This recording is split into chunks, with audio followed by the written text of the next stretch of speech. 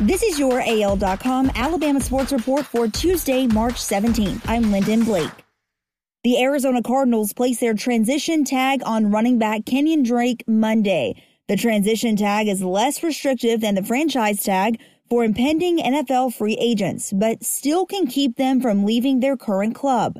Drake, whose 4-year rookie contract expires 3 p.m. Wednesday, still will be able to negotiate with other NFL teams, but the Cardinals will have the right to match the best offer and retain the running back. The Dallas Cowboys now face competition to keep wide receiver Amari Cooper on the team. The Dallas Cowboys placed their franchise tag for 2020 on quarterback Dak Prescott Monday morning, vaulting Cooper closer to becoming a free agent Wednesday. The franchise tag keeps Prescott from entering free agency and extends the period for the Cowboys to work out a long-term contract with the quarterback until July 15th.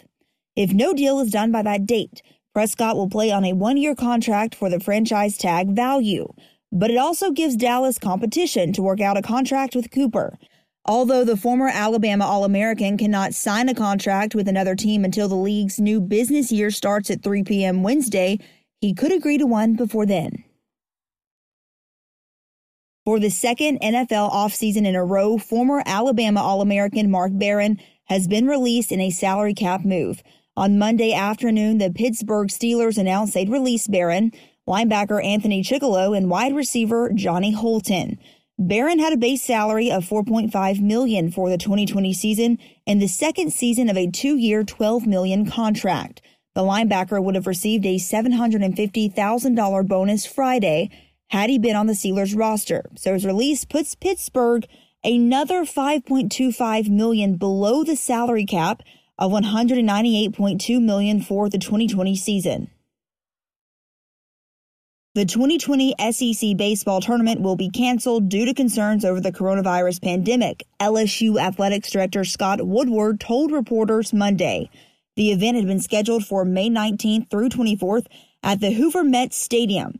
SEC officials had been hopeful to potentially play the tournament even after the NCAA canceled the College World Series, but Woodward said in a conference call with LSU beat reporters that the league will announce plans Tuesday to cancel it entirely.